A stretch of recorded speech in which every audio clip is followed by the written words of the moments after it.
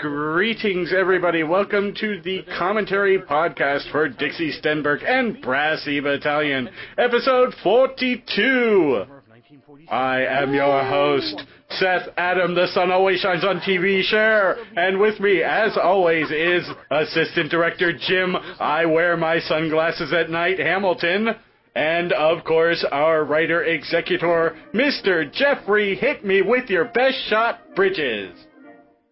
Say hello. Hi, Jeffrey. Wow, it's 80s night on the commentary, huh? Apparently we're 80s songs. Mm-hmm. Can I be, do they know it's Christmas?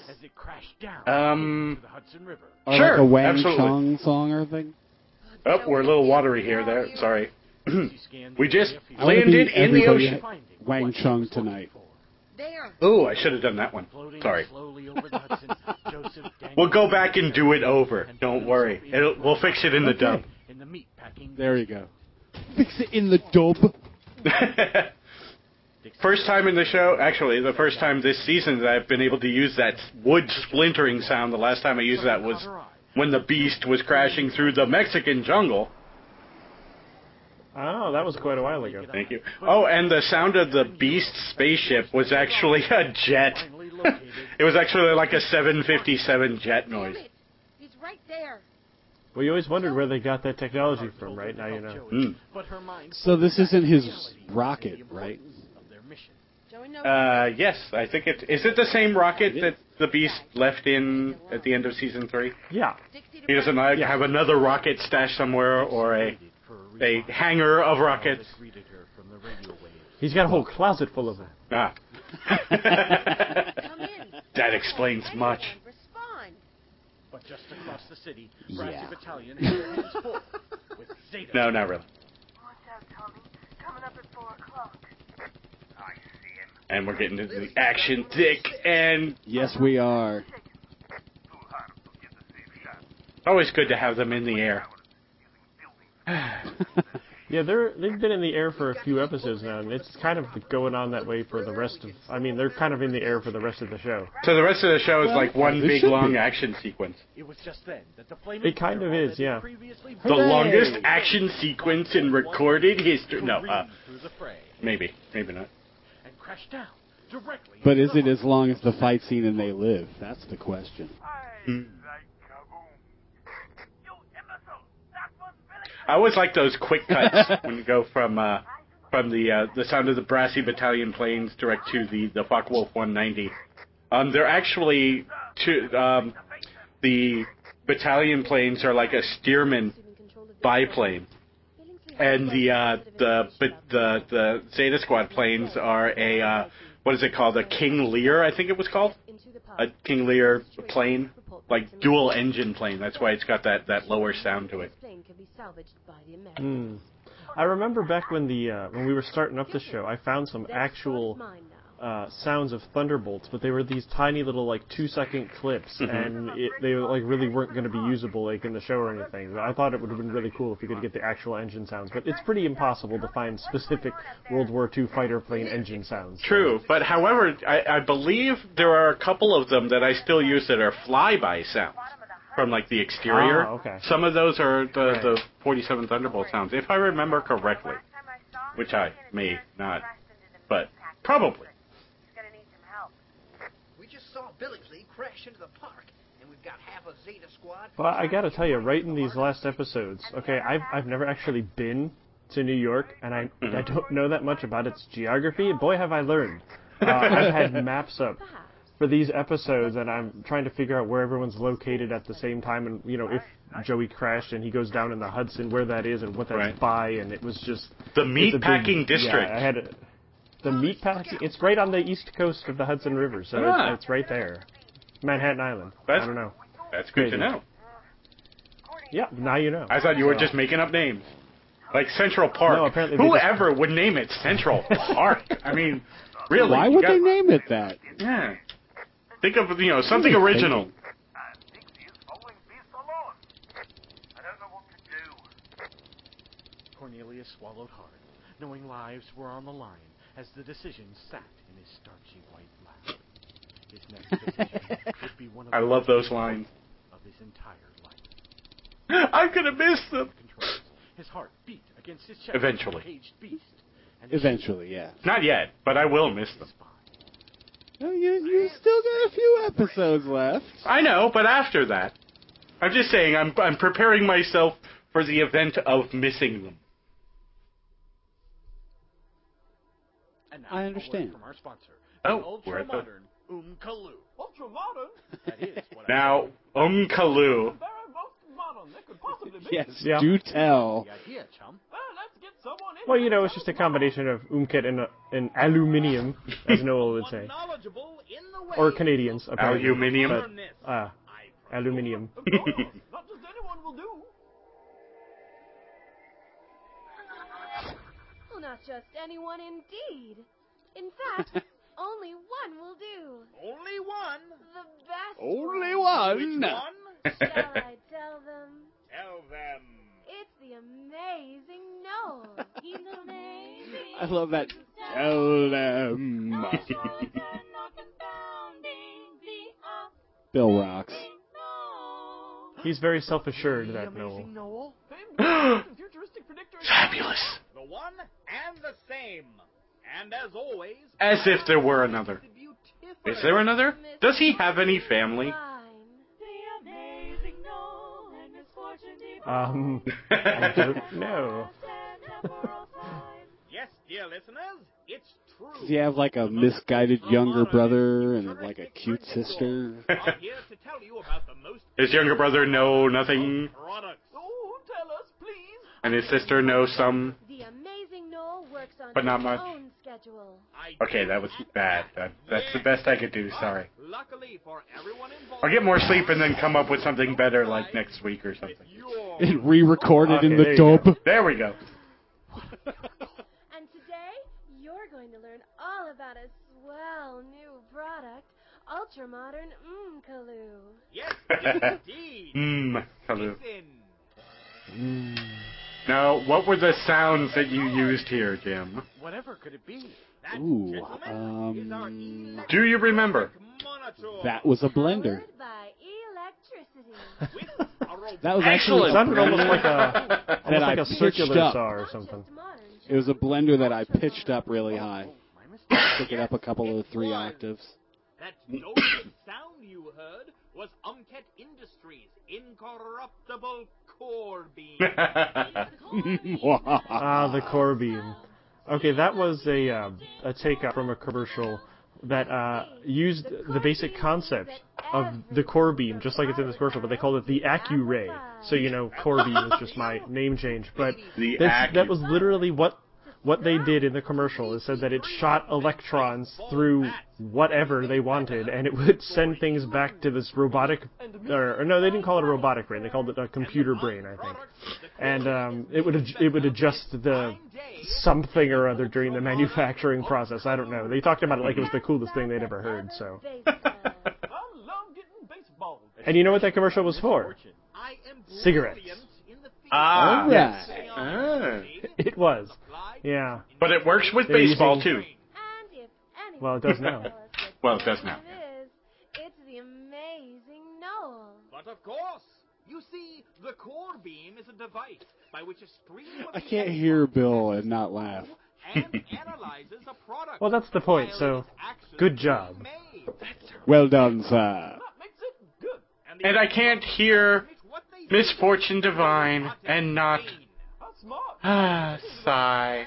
And the robotic brain Just like she does. adjusts the machine for errors down to millionths of an inch. That is ultra-modern. Well, it's the I can't hear the commercial announcer not do his voice. And Jeffrey. you do it well. And one more All thing. right. Oh, what did he say? When so many people ask me Yes, one big thing that Jim has gleaned from doing these episodes is getting quite a good impression of a lot of the cast members, what, I was just wondering that. even the female ones. Is this every aluminium I can't do made with coal Alicia's voice. contains a more precise measurement. It's just ain't working. That drop ratio. That's probably a good thing. So, ultra Yeah, right? It would be interesting to hear Stumped you me, do Alicia. swings. So you all the voices for one Okay. episode. all the heck. Monty Python style. I know what Corbeam can do, and there's your answer. Oh, hello, Tommy. Has never been smelted. All right, we're gonna have to do that scene now. Tomorrow's better baseball bat today. Next time. Yeah, I actually put that in the script too, that Noel was calling it based ball with a D in the middle. Made sure that Bill caught that, so. Ah! So that was actually supposed to be based ball. Yes, based ball in aluminium. Yeah, I'm just gonna stop right there. I think she just found the sweet spot. Yes. Ooh! Superior. Ooh! Give us one more prediction. I'm getting something.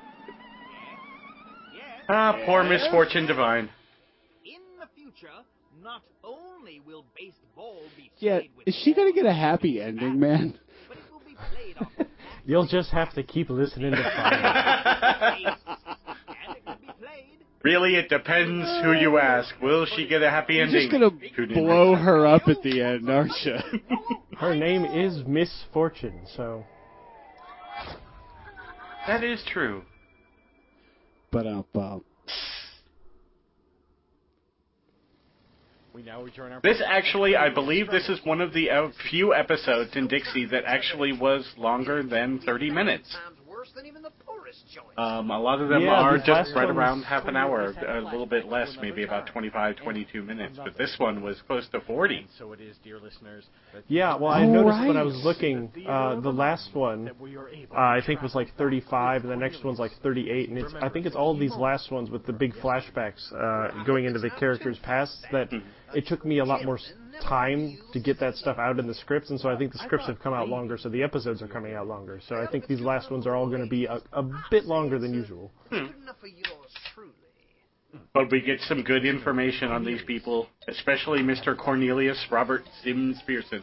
I love that flashback. Yes, especially in this episode. And so it was yes. that Cornelius Robert Sims found himself. It was good. How did you have like the plot figured out beforehand, or is this a plot that you kind of made up as you went along? How did you write this? You mean the bit with Cornelius here, or do you mean like in general with all of the characters? In general, specifically for this episode. Let's deal with just this episode. For this one, I had most of it figured out. I didn't. I mean, I had the bit with Esmeralda figured out. I had the reason for Cornelius having the 4 names, instead of 3, and the reason that Esmeralda calls everybody Mr. and Miss all the time is finally explained here, and we've mentioned the slingshot before, and Esmeralda's really great eye came out last season when she shot the beast, and so yeah, I've had most of it. There were a bunch of the details that sort of got clearer when writing this episode. Like I didn't know that her mother's name was Peaches until I wrote this, and I decided that's what I would name her, but I had the which explains his fascination for Peaches. Yes, there you go. Smiled and bowed her head, always ever so slightly embarrassed by the kindness and respect Cornelius. It was interesting that you decided to have him adopt the name Pearson, because usually it's the women who adopt the men's names. Right. Well, that's a big thing that you'll see in a lot of these flashbacks with the characters, and I think throughout all of Dixie is that a lot of the characters sort of kind of flipped tradition and do things that people back then normally didn't. I mean, that's sort of ingrained in it with Dixie, being a female fighter pilot. So that was sort of a concept that the whole show was sort of, built around. It never occurred to me to do this little switch here in this episode. Well done, sir. Oh, thank you. Cornelius could only hooray! What for you? The flowers. And I completely forget who we have in the guest cast for this episode who played Peaches and Mrs. Pearson. Peaches was Kim Giannopoulos, I believe, and Mrs. Pearson is Bernadette Groves, I think. And Little Esmeralda was... Little Esmeralda is Victoria Giannopoulos, I think. Kim Giannopoulos and Victoria, mother-daughter pair, playing a mother-daughter. How about that? Oddly enough, they worked well. It does. Yeah. It is I who should be thanking the both of you. You made just to make a cook out of me? Oh, and of course, too, working in the whole cooking, Corny and Esmeralda always cooking and recipes and all that stuff. So it was, I'm trying to explain as much of it as I can. The goal is hopefully that after people hear these last ones, I think I said this last month, but that if they go back and listen to the show again, all of these little clues and stuff that I threw in before will make more sense now, having heard these last 10, and so then it'll sort of be like listening to a new show, because you'll understand different little bits more as you go. So hopefully it's a little different the second time through. Hopefully they'll listen again and again and again. Yeah, and like again. we have. We have? I mean, we have. When I'm around you, I certainly have. take leave of my wits. I brought something else. I have. No, I have. No, really. Yes, I have. Of course you have. Yes. Peaches What have episode to. are we on? smiled Oh, at yes. Cornelius in radiant fashion, and his heart 42. melted just a little more. But it would melt even further still, a short moment later. Esmeralda. First time in a while that I've gotten to use Esmeralda barefoot ran into foot the room sounds. and leapt into her mother's arms, a smile beaming out between her braided blonde pigtails. Well, hello there, little lady. I wanted to say that I really liked the background music here. It felt like extra old-timey, since this is like back, like the 1915, 1920, somewhere around there. So it, to me, it felt a little older than the 30s or 40s. So I don't know. This one was actually, I think, from the mid 30s. Another one of the California melodies. Right. Section. Didn't want it to go too much, big band or jazz, not for a scene like this. And just, I lucked into, like, this one, I wanted it to have a certain feel to it during these scenes, so I actually took a little bit more time than usual. Usually I'll look through one or two of the shows for California melodies that I have, but this one I actually searched through a good 7 or 8 just to find really good, light but happy, I guess, music for this. I think I did well. No, I think so too. Absolutely, it sounds awesome. Thank you. The first time I heard it, I was like, that. It totally, really, I don't know. It made the scene really work. Yeah. There were a couple of episodes earlier on where I was not 100% certain about a piece of music, but left it in anyway because I was just, I'm tired and just wanted the thing done. But I don't do that all the time. No. I do actually do some work on these shows. No, really. They whiled the night away with a dash. Except for the last music cue and the first music cue, which I think you both agree is absolutely necessary, essential, even. I really like the flirting cooking walla that Scott and Kim threw in there. That stuff was a lot of fun to hear in the background. Oh yeah, they both sent him some nice Foley for that. I'm glad you enjoyed it. And the cooking sound they weren't really cooking. I didn't have anything like really like the sound of an oven in the back or really a stove. It was more sort of like a whisker and, like salt and pepper shakers being shaken, and they're actually making stuff and not baking. But it works. The act of cooking. And this was actually a sound of utensils being cleaned. Ooh. Yeah, I remember now that I hear Courtney saying, "Where's the wash bucket?" That writing this was, the show's usually tough enough to write, doing research for the time period, but this was extra tough because I haven't written anything set that far back before. Right. So I had to do more research and be like, would they have indoor plumbing yet? I don't know if they had indoor plumbing back then, and doing all of this stuff. It was. I think some places had indoor plumbing, but not. Yeah, it wasn't. Yeah, so it was, but. It was just extra work, so it was further annoying, Stopping in the middle, researching for half an hour. More people had, outhouses than water closets. Yeah. And would wash by the side of the creek, wash their clothes. The beginnings of his mustache, leaving soap suds dangling from his whiskers in a most comical fashion. That is most becoming, Mr. Sims.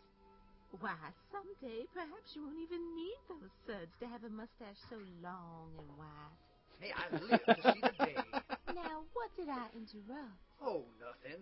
You know, hearing that now, it sounds a little like a little bit of innuendo, but it wasn't intended that way. No.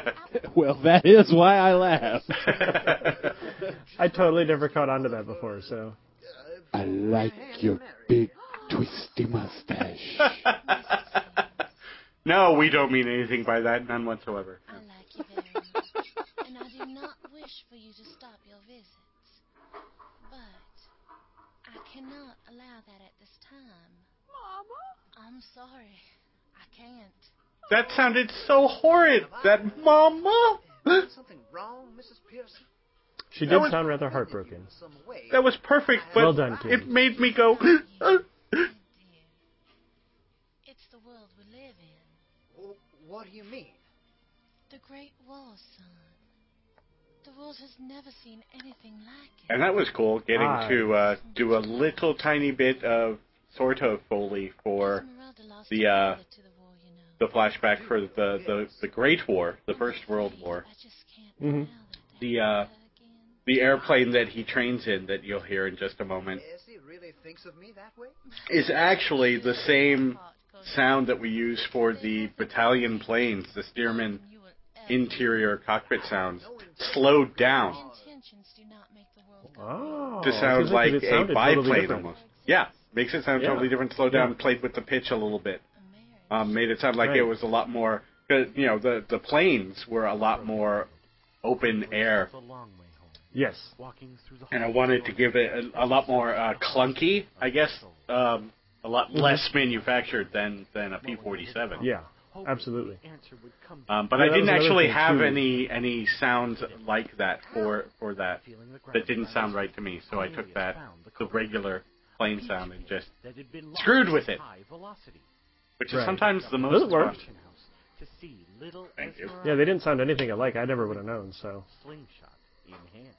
And if I remember, the sound of a peach hitting him in the back was like an impact sound of like a rock being thrown onto something. Like a piece of wood. You mean you didn't have Foley for a peach pit hitting someone? I can't believe that. Well, I could have gone to Georgia and done some, you know, some negotiations on the slingshot. Got someone to shoot you with it. Yeah. Or I could have taken someone out to Golden Gate Park and had them do it, but, you know. As you notice, the gunfire sound is some of the same that we've used before. Just peppered a little bit in between. So it doesn't sound like the regular stream that I use most times. Right. Cornelius was but one man, but he knew that even one man. Yeah, it was nice being able to get to work that in because we'd mentioned before, you know, that Corny already knew how to fly and, you know, had been a pilot before, so. And thank you for the opportunity to do a minor bit of World War I Foley. Yeah, it's the second time. You did a little tiny bit with Frank in that one episode that's last right. season. But that was more like on the ground, like the ground war aspect of the First War. This, it was only like 30 seconds in the background. Oh yeah. So if somebody ever does something with like World War I, like the Lafayette Escadrille or the trenches, then I'll be set. And finally, Cornelius returned home. And this. And so it was that Cornelius Robert Sims found himself strolling along the path leading to the Pearson Peak. Yes. I remember recording my lines for this episode when I was back east for Thanksgiving. Recorded it over at MCR Garcia's house with her wonderful blue snowball microphone. And with the sock on it? With the sock on it, yes. Yes, you can go ahead and call me and beat me up now. But beyond that, we were. That was the first time that in a while that I had read the script, and Em hadn't seen the script up to that point. I think we were both doing our lines for this episode. So when this hit, and we find out that Peaches had passed, it was an oh no moment. Did you originally decide to do this, or was something you decided like to change as the script No, was writing? that was basically the plan, because even back when, I think it was in the second season, when they stopped by Corny's plantation, all of them, like on their way back from Germany, I think, where we first meet Esmeralda. Which I completely forget. Yeah, but then Corny, he didn't have a wife there. Esmeralda didn't have a mother around. Of course, in that episode, you didn't even know that she was his daughter. But right. But yeah, it was always something. I mean, she hadn't been around, and I figured that in my head, I'd always imagined that she must have died, but I hadn't, worked out the exact when or why. I left the details a little free so that I had a little room to wiggle when I got to this episode. So. Right. Okay. Well, it was a really well done. Well, thank you. They both passed, actually. Both Peaches and Mrs. Pearson. Yeah. You killed them both off! No, tuberculosis did. Don't blame me. Oh, okay. Damn you, TV! That's right. But also something far more valuable. Hate you. All he had to do was sign his name to the papers, and it would all be his. And though he loved I also didn't initially have a set order for these last 10. I didn't know which of the battalion members would go, with which episodes. I sort of let it be dictated by how the battle itself in New York was going. And when you got to, whenever it unfolded into a key moment for one of the characters, that their backstory could help explain the decision they made in that battle was sort of how I worked out which order to do it in. So I didn't plan to do Joey first and then Corny. It was just the way, the flow of the action scene. That's sort of how it all just worked out. So. I think that's a good way to go. It lends itself more organically. Right, I didn't want to lock it down too tight and have things not fit and try to force them together and have it, seem a little rough. So, but the backstory still seem rough. I don't know. Mostly written out beforehand. Yeah. Even if that's I didn't have them written out, but I had it all down in my head. Right. Since way back when we started, which is why I've kind of dropped things about their histories here and there. Right. As we've gone along. Big door sound. And a long hallway. Just a generic hallway, like a foyer sound from the BBC sound effects library. Thank you, BBC. Thank you, BBC. Maybe even Daddy one day. That day came in Mexico Thank you, last licensed season. players. Back in the cockpit, Cornelius knew he'd make the right and the Stearman cockpit noise. Yay! He'd make the right And choice. we're back. He took a deep breath and smoothed his ample white mustache. The time for action was upon him. All right, Brassy Battalion. Listen up and listen good. Old Corny is going to get us out of this mess. Benedict, Yay, Corny. follow those two Yay. planes. Yeah, I have See what they're up to. And little keep an eye remembering in my head when we first heard him. Being fascinated by a woman pilot when Dixie first landed in Georgia to this moment. The evolution of the character was really, really, really well done. You've got to draw them off and keep them out of He's not out of it yet. Stay alive. No. There's no way I'm leaving Oscar without a father. And I'm not about to stop Freudenberg from ever being one. Now I'm going after Joseph. See, now I want to do an impression of her. Hold on, Joseph. Practice. Practice makes perfect. On the other Practice side makes perfect. Yeah. That's the best I can do, pitch sorry. shifter might help, too. Maybe. Crick, the rocket's flickering, invisible, and back again. Maybe it's damaged. Dixie was afraid of losing the beast. That wasn't actually that sound of the beast ship was a different sound than the one I used in the first scene. I think it was more like a science fiction rocket sound. It's crazy alien technology. You can't explain it, so, Yeah. Just wanted to give it a bit more. Thing. Who knows? Is there? But more canonical, because that's what I use, too. I love that explosion sound. Fantastic. That explosion is the same explosion sound that we used when Lily's plane crashed at the castle at the end of the Way first back season. in episode 12. Yeah. Wow. Nice. It's a good explosion sound.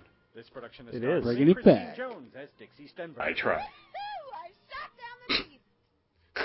That read from Renee was great. Joey made it out, thank you. Yeah, no doubt. Hope he's all right. No doubt at all. Cornelius is on the job.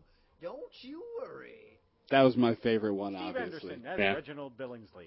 Hey, hello, anyone at all concerned about me? No, not really. The big I'm not. fireball that went down in I the am.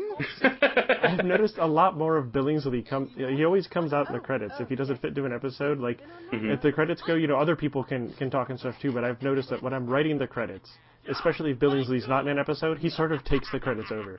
So...